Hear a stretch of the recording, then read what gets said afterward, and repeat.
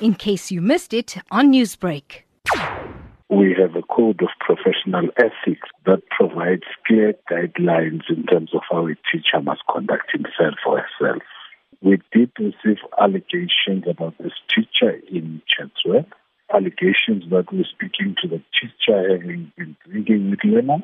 And to us, when we look at our code, there is a clause that speaks to a teacher not having an improper relationship or being improperly in contact with learners. So on the basis of those allegations, we did investigate the matter last year towards the end of the year. However, we could not conclude it because at the time it was examination time. We are hoping to conclude our investigation by March this year, so that after the investigation, if there is a need to hold a teacher before a disciplinary hearing, we will do that. And on the basis of the recommendation that comes from the panel, action will be taken by council. And how was this incident brought to the council's attention? In actual fact, as SACE, we receive complaints from all quarters. We receive complaints from the media. We receive anonymous complaints.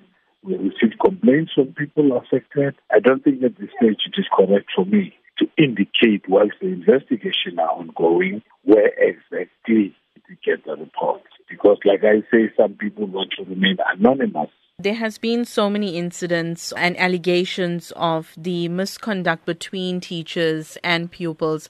Just your understanding of how this impacts the education system. Teachers to us act in loco parentis to learners.